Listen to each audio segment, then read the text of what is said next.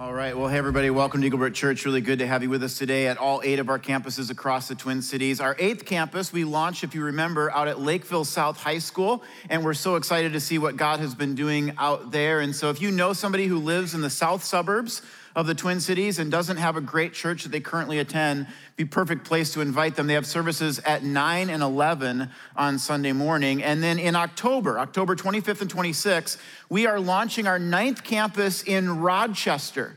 So again, if you know people who live out in the Rochester area, just make sure they're aware of that weekend. And if you're someone from Rochester and you plan on attending that campus, you can go onto our website, eaglebrookchurch.com. You can do the little drop-down box to get to the Rochester campus if you're interested in volunteering and serving. I know they're starting to pull that together. We've hired a whole staff out at Rochester. They're ready to go, and so we're excited to see what God's gonna do in October. All right, today we are in the third and final week of a series called Done With That. It's based on our senior pastor, Bob Merritt's book by the same title. And I love the book. It's an incredible book, but I love the main premise of the book the most. See, many people live their life, they put their faith in Christ, but then they struggle to leave that old life of sin behind and step into the new life that Jesus Christ has for them. And this book will help you to be done with that. It's a question I've actually wondered myself. I've been a follower of Christ now for over 20 years, and yet I still struggle with sin so much. In fact, just a couple weeks ago, I went and put a sprinkler on in my backyard. A little over a year ago, we moved into a new house, and in order to forego some costs, I said, you know what, we don't need a sprinkler system. I'll just walk around the yard with my hose and my sprinkler. I did that at our first house. It was no big deal. I said, this is gonna be fine. Can I give you 5 reasons why it's not fine? Number 1, our house is white. Number 2, our outside water has so much iron in it that it is rusty orange and it stains on contact. Number 3, my wife put 2 L-shaped decorative fences up in our front yard that are also white and stain on contact. Number 4, our front yard is shaped like a deformed kidney bean. And number 5, our yard is bigger than it was at our first house. This has been the death of me this summer. I've been walking around with the hose and the sprinkler all around my yard, and if I hit the street, I don't want to stain that. Don't want to hit the driveway, don't want to hit the decorative fence, don't want to hit the house. Finally, I went inside one day and I said to my wife, I said, if you love me at all, if in 17 years of marriage I have done anything to add value to your life, I said, you will get me a sprinkler system for Father's Day. Just a couple weeks ago, I took the sprinkler out to the backyard, I put it on, and then I forgot about it. Went to bed, left it on the whole night. Woke up the next morning, my son came upstairs and said, Dad, the whole back of our house is orange. He's prone to exaggeration, so I said, can't be. Went downstairs, oh no, he was right. The whole back of the house from the ground to about 6 feet up was orange. I don't know if the wind blew it or an animal bumped it, but someone had bumped the sprinkler and it was basically shooting the back of my house all night long. Now, a mature person who's living in the new Christ life that Christ has for them would have said, my bad. I'm the one who left it on all night. I need to go get some stain remover and just tackle this thing. I didn't do that. I walked upstairs and I said to my wife, I said, I told you something like this was gonna happen. This is why I asked for a sprinkler system. And I started to blame her. I said, I'm not going to get the stain remover. You take on that thing. I'm just done. Why did I do that? Well, because I'm selfish. I'm self-centered, and there's a residue of my old life that I haven't quite gotten rid of. Some of you are curious, did you get the sprinkler system for Father's Day? No, instead I got a little piece of paper. It was like an IOU from the movie Dumb and Dumber. And on there it said, I owe you a pair of knockoff AirPods. So not the real AirPods from Apple, but like the knockoff ones you can get at Walmart for like $25. Suits me right because I did the same thing for our anniversary. I gave a coupon for real AirPods, and neither my wife or I have cashed in on these coupons yet. So what happens after 17 years of marriage? We're just killing marriage right now. You know, it's like anniversary, birthday, Christmas. Where's a notebook? Let me just figure out a gift here and give to you. All right, here, I love what Bob says in his book. He says, I'm learning, and I hope you are too, that the new life is not a destination, a place that you can get to and say, I'm finally here. And it's not a state of perfection either, because that's unattainable for anyone this side of heaven. The new life, he writes, is really less of one thing and more of another. In other words, at no point in your life are you gonna get to this place and go, you know what, I think I've arrived. I can't even remember the last time I sinned. 2-3 years ago, maybe. I'm pretty much perfect. Because the new life isn't about perfection, it's about progress. That when people look at your life, they ought to see less sin. They ought to see you more like Jesus Christ. They ought to see less selfishness. They ought to see more love for other people and more love for God. In other words, the new life is less of some things and more of others. Look what the Bible says about this in 2 Corinthians 5. Paul writes, if anyone is in Christ, he is a new creation. The old has passed away. I love that. Because I wonder if there are some of us here today who have done something in your past that you still are affected by today. It weighs you down, you regret it, you feel horrible about yourself. And I just want to point out the language here. He says, the old has passed away. When something passes away, it dies. It's no longer with us. That means that the old person, the old you that did that, they actually no longer live. That's passed away. He says, instead, the new has come. Another verse in Ephesians 4, Paul writes, put off your old self, which belongs to your former manner of life. So many people have this former way they used to live. And then they become a follower of Christ, but they get pulled back into that former life. Former language, former friends, former behavior, former way of thinking. He says you need to put that off, and instead you need to put on the new self, created after the likeness of God in true righteousness and holiness. One more verse, Romans 6. He says, we were buried therefore with him by baptism, that's with Jesus, into death, in order that, just as Christ was raised from the dead, we might walk in the newness of life. That is my prayer for each of you today, that you would begin to walk, not just know, not just think about, but that you would begin to walk in the newness of life that Jesus Christ has for every one of us. But in order for that to take place, there are 3 shifts that need to happen in your life and in my life. Here's the first shift that needs to take place. You need to shift from rebellion to obedience. Here's what rebellion is. Rebellion is when you know something's wrong and you say, I'm gonna do that anyway. So you know you should go home after work and spend time with your family, but instead you decide to go to the bar with your buddies. You know you should apologize, but instead you stay quiet. You kind of minimize your own offense and you let that relationship grow cold. You know you shouldn't flirt with your married coworker, but you look for any excuse that you can find to go walk by their desk.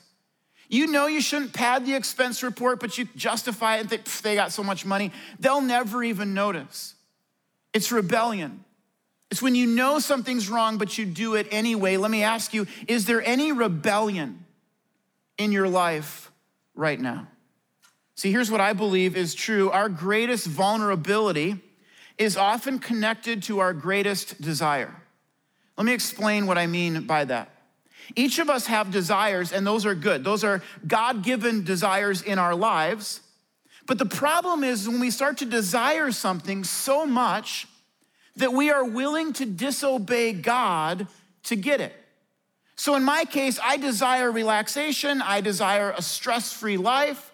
And so when I see the back of my house all stained, I start to act in ways and speak in ways that God wouldn't want me to act or speak. Anything like that in your life? My wife desires that our kids would be sexually pure and that they wouldn't see images that would affect them later in life, and that's a good desire. But one of my kids knows this about my wife. And so one day he devised a plan. He was sitting with his brother and his sister and he said, hey, when you hear mom coming down the stairs, I'm gonna take the remote control for the TV and I'm gonna use the voice activated button and I'm gonna hold it down and I'm gonna go, R-rated family movies. And then I want you to pause for like 1,000, 2,000, and then you go, ew, what's that? So they hear mom coming down the stairs and they pull it off to plan. He pushes the button, he goes, R-rated family movies. 1,000, 1,000, both kids go, ew. My wife almost dropped our baby. She came flying down that stairs so fast, she tripped on the last step, came flying into the room. To her credit, she laughed when she found out it was a joke. But is there anything like that in your life? You want it so bad, but it's causing you to trip up. You want it so bad, but it's actually causing you to be vulnerable. Maybe you're single and you want to be married, you want to be dating someone, and you see friends of yours that are doing that. And that's a good desire. You want that desire, but you've decided to desire it so much that you're vulnerable to dating the wrong person or doing things in a dating relationship that you know God wouldn't want you to do. Maybe you so desire success that you've started to become afraid of failure. And you don't even want to try. You don't even want to give it a shot because you desire to be successful in all ways. Is there an area of your life where your greatest desire has become your greatest vulnerability? Look what Paul writes in Philippians chapter 2. He says, work hard to show the results of your salvation. In other words, you've put your faith in Christ. Now you want to show the results of that. He says, obeying God with deep reverence and fear. If you want to obey God in your life, and I hope you do, he says you have to work hard at that. Nice thoughts, good intentions, hoping your life is going to change one day is not going to help you step into the new life. You have to take some action. You have to work hard.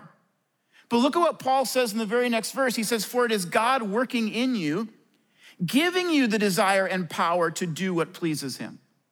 So on the one hand, he says, you got to work hard at this. And then he says, but God's the one going to work in you. To which I go, well, what is it? Am I working or is he working? And the answer is both. You have to build up your obedience muscle. And the stronger your obedience muscle becomes, the less you're tempted by things of rebellion that you shouldn't do. And you just build that up over time. But he says at the same time, you ought to be praying, God, would you change my desires? I love this quote by Susie Larson. It's actually a prayer in her book, Fully Alive. She said, Lord, show me what masters me and slows me down. Anything mastering you right now? Started off as something you just wanted to try. It started off as something you thought would be fun. And now you say, I couldn't stop if I wanted to. It's mastered me. And it's slowing me down. She goes on, she prays this, help me to lose my taste for that which weakens me and acquire a taste for that which strengthens me. What if you started praying a prayer like that this week? What if you said, God, help me lose my taste for that? Because even though I want it, I know it's not good for me. And help me acquire a taste for that, because even though I don't want that right now, I know that's going to be good for me. Is that a prayer that God could answer? I absolutely believe that it is. In his book, Bob tells a story about a time that he and his wife, Lori, were vacationing, and they were in a warm climate, and they accidentally left the sliding door open. And so a bird got into this house, and it was stuck between the window and the blinds. Always gets stuck there for some reason, and it's just banging around, and it can't get out. It could see where it wanted to go, but it just couldn't get there. And maybe you feel that way. You go, I don't want to lose my temper anymore. But whenever they say that or do that, I just lose it. I don't want to be addicted anymore. I wake up the next morning, I feel horrible. I promise never to do it again, but then I do. I'm like this bird, I'm just banging, I'm trying, but I'm not getting anywhere. Bob said in the book that eventually he had to walk over and gently cup this bird in his hands. And for a moment, he had to restrict that bird. There were some constraints and some restrictions around that bird. That bird couldn't do the things that other bird friends got to do. But the ultimate reason for that restricting, the ultimate reason for those constraints was so that Bob could walk outside and set that bird free. And friends, I'm telling you, that's what God can do in your life. God may put some restrictions, God may put some constraints around you, but his ultimate purpose is to set you free. It says this in Galatians, it said, it is for freedom that Christ has set us free. What if you prayed a prayer this week and said, God, I need you to carry me. God, I need you to hold me. I need you to set me free from rebellion and sin, and I need you to help me walk in the freedom that obedience and the new life offers. Here's the second shift that needs to take place in our life: selfishness to sacrifice. So rebellion to obedience and selfishness to sacrifice. I tend to be a selfish person. I realized this in part a couple of years ago. I was sitting at lunch with my family and I was eating some waffle fries. And I don't know where you stand on this whole issue, but I believe that a good cut waffle French fry is a proof of God's existence. That if I were talking to an atheist, I would point out that the science and the creation of the world, how did we get everything? I'd point out the resurrection and the evidence for that. And then if that didn't work, I might just hand them a waffle fry. And usually it's at that point that they're like, let me think about it, right? But I was sitting there at lunch and one of my kids looked over and he goes, hey, can I have some of your waffle fries? And I did what any sane person would start to do. I silently started to count them in my head.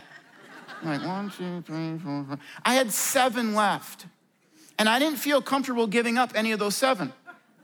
And so I'm looking at the food over on his plate and I'm thinking, you got your own food. These are my waffle fries. Get your own, you little vulture. But that's how I am. My knee-jerk reaction is, how can I get it for myself? How can I care for myself? How can I protect myself? But that needs to change. Because the new life is a shift from selfishness to sacrifice. Look at what Jesus says about this. He says, take up your cross and follow me. He's not talking about a cross necklace or a chain. In the first century, to carry your cross, you were gonna die on that cross. They're gonna make you carry it up the hill and then they're gonna crucify you on it. Jesus says, if you wanna follow me, you have to die to yourself. Paul says it this way. He says, offer up your bodies as a living sacrifice. And then a little later, he writes this. He says, give yourself up as Christ gave himself up. Over and over again, Jesus in the Bible says, if you wanna follow him, if you wanna step into the newness of life, then you're gonna have to give some things up. Selfishness is not just a personal problem, it's become a cultural issue as well. In fact, in the year 2013, the Oxford Dictionary Word of the Year was selfie. I feel like selfies have been around forever, but that was only 6 years ago that they were like, oh, this is becoming a popular word. We're gonna make it the word of the year. It's because the average person lives 27,000 days in their lifetime, and the average young person today is on pace to take 25,000 selfies in their life. It's almost 1 selfie per day. I was at a Dairy Queen recently, and this mom came in with her 2 kids, and she bought them a couple of ice cream cones.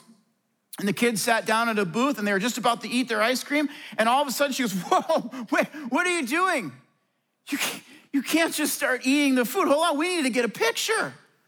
And so she holds up to take a selfie, but apparently one of the kids blinked. So then they had to take another one, and the sun was coming in at a weird angle, and so then they had to take a third one. And then I guess one of the kids was looking in the other direction, so they had to take a 4th one. By the 5th picture, ice cream was dripping on the table. And I'm looking at this mom, and I'm thinking to myself, let it go, let it go. These poor children. I'm telling you, some of our kids, they're gonna be 30, 40 years old. They're gonna be at a counselor's office, laying on the couch, and they're gonna be going, you wouldn't believe it. It was always, look over here, smile, say cheese. Now, I'm kidding about this, but here's what I really do believe is true. I really do believe that many people find themselves alone, empty, and isolated because they're always at the center of their own selfie. That their life has just become revolving around them and what they can get and what they need and who they're with. And they may get self-love, but they don't get real love. They may get what they want, but they don't get what they need. Paul, the same person who said we need to step into the new life, he writes these words. He said, I urge you, in view of God's mercy, in light of all that God has done for you, to offer your bodies as a living sacrifice, holy and pleasing to God. He said, this is your true and proper worship. Notice he says it's a living sacrifice. To offer up your body as a living sacrifice means that something in you needs to die. You need to give up something that you value. Maybe it's getting your way all the time. Maybe it's material possessions or greed. Maybe it's selfishness. But something in you needs to die. And that's not real fun. We live in a culture that also values fun. In fact, if your kids get done with a baseball game, what's the first question that you'll ask those kids who go, did you have fun? Your son might have struck out in the last inning to end the game. You got just done punching your fold-up chair. He's in tears, but when he comes over, you go, it doesn't matter. Did you have fun? You don't ask him, did you sacrifice for the team? Did you learn some new skills? Did you have to overcome some adversity today, son? No. We want to know, did you have fun? People who go out on the weekend, you'll hear them say, you know what, I'm going to go out Friday night, and I just want to have fun. We daydream about a beachfront house, working from home, flexible schedule, so that we have more time to have more fun. And fun's not a bad thing. Don't hear me saying that. God's not against fun, certainly. But here's my caution to you.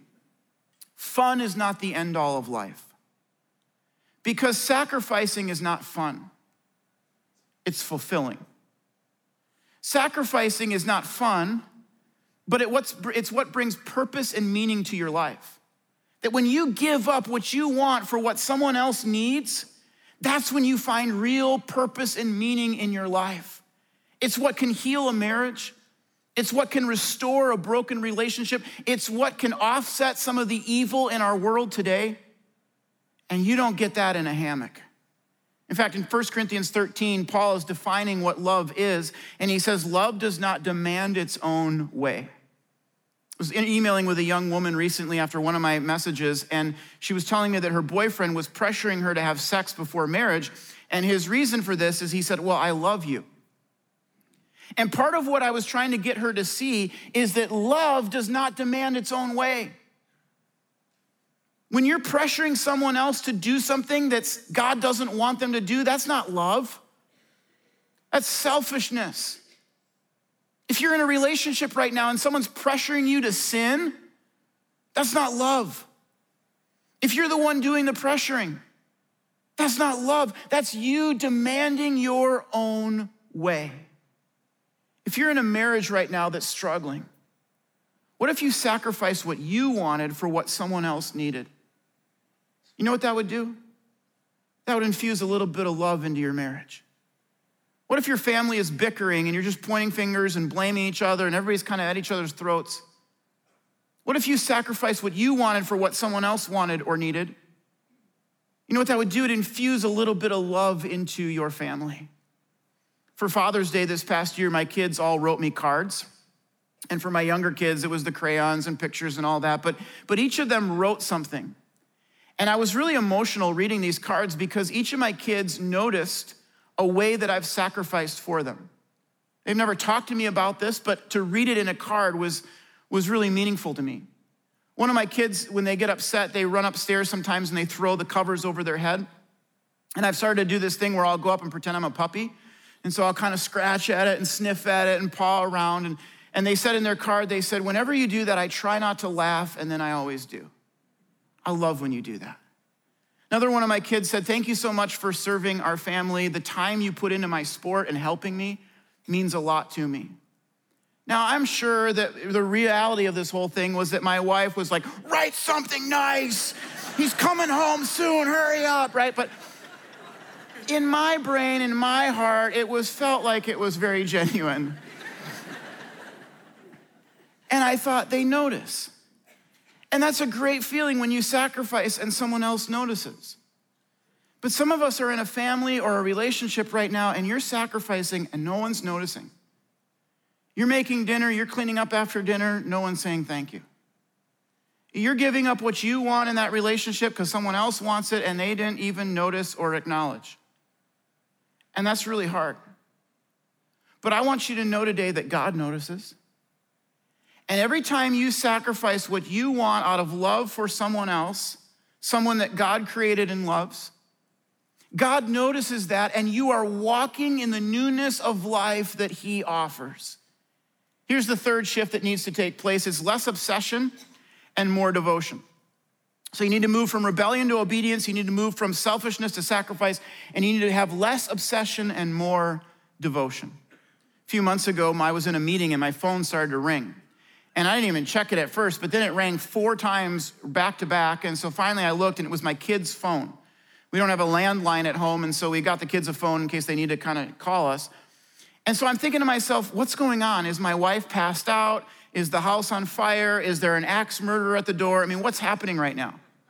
And then I just remembered something. This is my kids we're talking about. It's not an emergency. It's probably some silly, trivial thing. And sure enough, 5 seconds later, I get a text message that says, Dad, NBA 2K20 is out for pre-order. Can we get it? I texted back. I said, what did your mom say? They texted back, what do you think? A pretty good idea what mom said there. But here's the thing about NBA 2K20. It comes out the first week in September. They were texting me and calling me the first week of July. Why are you calling me and texting me at work 2 months before the thing even comes out? It's because they're obsessed. Anything in your life that you're a little obsessed with? Maybe for you, it's your kids' sports and their activities. You just get so wrapped up in that. Maybe for you, it's health or fitness or your business. Maybe for you, it's NASCAR. I pray it's not NASCAR. I'm praying for you, but if that's the case, then it is what it is. Here's what the word obsess means. It means to think about something unceasingly. The word obsession means that it dominates your thoughts. When something is dominating your thoughts, when you're thinking about it unceasingly, it starts to push out the new life that God wants for you. Again, I love what Bob says in his book. He says, it's taken me a lifetime to wrap my head around this. And I'm still learning, but I've discovered that nothing can satisfy me or calm my spirit if God isn't at my soul's center. In other words, if your life is all about work and entertainment and travel and sports and hunting and golf and spending time with friends and social media, TV and video games, then pretty soon there'll be no room for God. And I can't stress this to you enough. If every waking thought is spent thinking about something other than God, then pretty soon your soul is gonna start to wither and die. Your ability to hear from God will dissipate. Your feeling of closeness to God will feel distant because it is. Look at what David writes in Psalm 88. He says, my soul is filled with troubles. Anyone feel that today? Anyone have an anxiety or a sadness or a trouble in their soul? About 6 to 9 months ago, I went through a season where I would just say, my soul just felt troubled. And I couldn't even put my finger on necessarily what it was, but I just said, there's something in my spirit, there's something in my soul that isn't right. David goes on in Psalm 84, he says, with my whole being, body and soul, I will shout joyfully to the living God. So you are not just a body. You are made up of a body and a soul. And even if your body is healthy, but your soul isn't, then your whole being is unhealthy. Many people have a soul that is spiritually malnourished. That they wake up in the morning, they have some oatmeal, they make some coffee, they have food and water throughout the day. They take care of their body. They give it the nourishment that it needs. But all the while, their soul is starving. They wake up in the morning, they race out the door to emails and meetings and school and conflict, criticism, stress and anxiety, crabby coworkers, defiant children, difficult friendships, and all the while their soul is on empty. And they don't just do this 1 or 2 days, they do it for days on end. Your body can go weeks without food or water. How long can a soul go without God? Jesus said these words in John 14. He says, peace I leave with you. Some of you say, that's what I want right now. I need peace. Peace I leave with you, my peace I give you. I do not give to you as the world gives. So then he says, do not let your hearts be troubled and do not be afraid. You say, I want to. I don't want to be afraid. I don't want my heart to be troubled. But how do I do that? Well, Jesus gives us a clue a few verses earlier. He says, remain in me as I remain in you. Jesus says, you have to stay close to me. You have to remain in me. Psalm 1 gives the picture of a tree planted alongside a river. And the roots are moving into that river, and the river is God's word, and it's just taking those nutrients in at all times.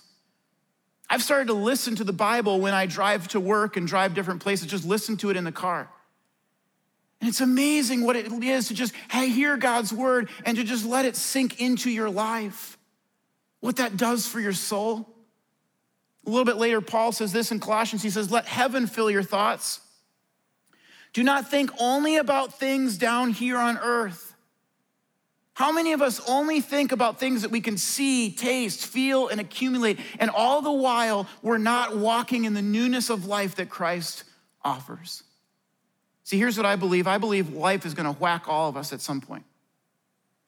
And some of you are in that right now, that you've lost a relationship. There was a breakup, someone walked out on you, there was a divorce. Maybe there's a situation at work or a situation with a friend and you're just bothered by it. And it's stressing you out and it's causing you to it's having a physical effect on your life. Maybe for some of you, it's a situation where it's your health or it's a financial situation, but life whacks all of us. And in that moment, there's nothing you can do to just zap your soul back to life. There's no pill you can take. There's nothing you can buy on Amazon Prime that's gonna make you feel better. Horatio Spafford, a man who lived hundreds of years ago, lost 4 of his daughters in an accident at sea. There was a storm and their ship went down and all 4 of his daughters died. A little later, Horatio got on another ship and he sailed out to that spot in the ocean where his daughters' bodies had gone down. And he stood there looking out over the sea and he wrote a song. And it's a song that's still known by people today. And it starts out like this. He said, when sorrows like sea billows roll, whatever my lot, thou hast taught me to say, it is well. It is well with my soul. Is it well with your soul today? When you look at the interior of your life, your soul, your spirit, can you say, it is well? In just a moment, we're gonna sing those words. And even if it's not well in your soul, I'm praying and hoping that as you sing, God would begin to do something in your life and he'd begin to set you free.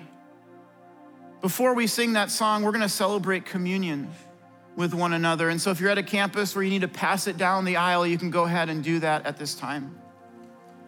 But on the night before Jesus was betrayed, he took a loaf of bread and he broke it and he said, this is my body, broken for you. He said, eat this in remembrance of me.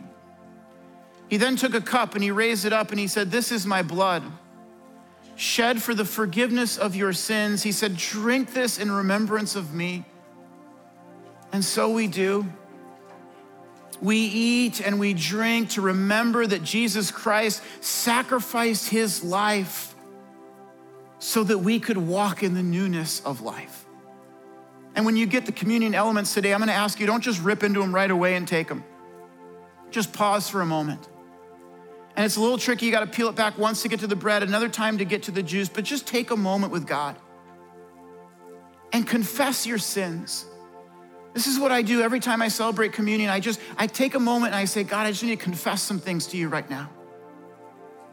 And so take a moment in the quietness of your mind and confess your sins. And then I thank God for the sacrifice that he made on the cross through Jesus Christ. And just spend a moment thanking him. And then ask yourself this question, is it well with my soul? How is my soul doing right now? And then we're gonna stand and we're gonna sing that song.